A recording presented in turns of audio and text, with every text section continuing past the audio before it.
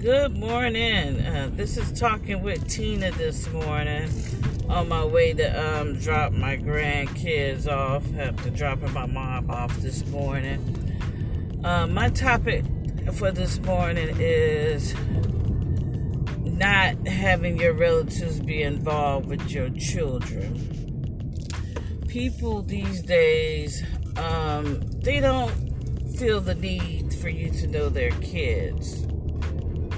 You know, I mean, when we were growing up, my dad was in the military, my mom, we lived in another state, but when we came home, my dad always made it his business, or my mom made it their business for us to see both sides of the family, which is very important. Even if you don't know them that well, at least you done been around them. You share some common memories. I mean, us with our family, going to the beach with our cousins,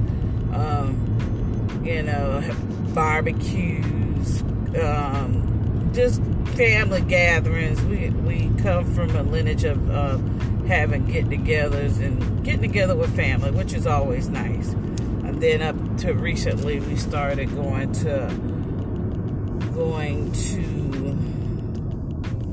family reunions and getting to know other family members that we didn't get a chance to know, which we got to know later on, And it's always nice to be around family and get to know family.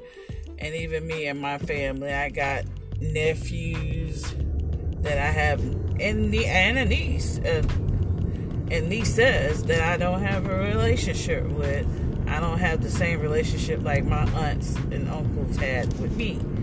And it's just very unfortunate. And even, some of my relatives live here in my own town, and some of them stay out of town.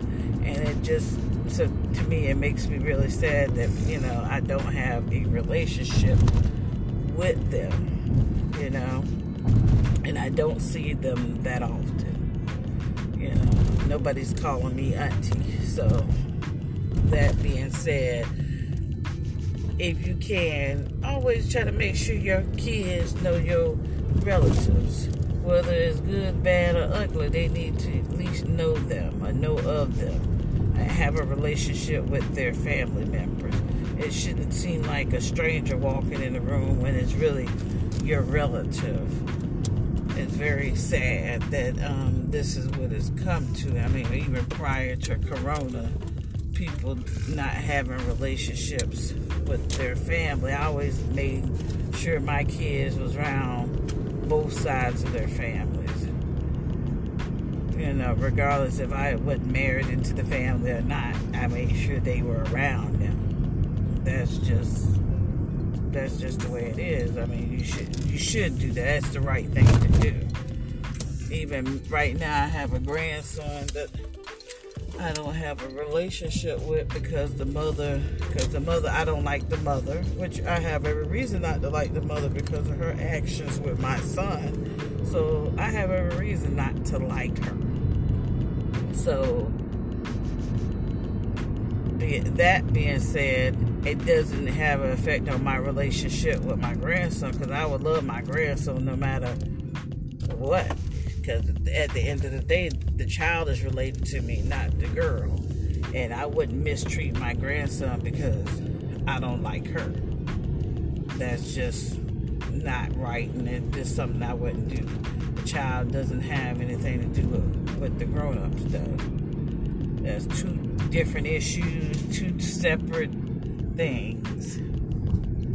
But, I mean, the girl feels the need not to have us around them. Then what can I do? There's not much I can do.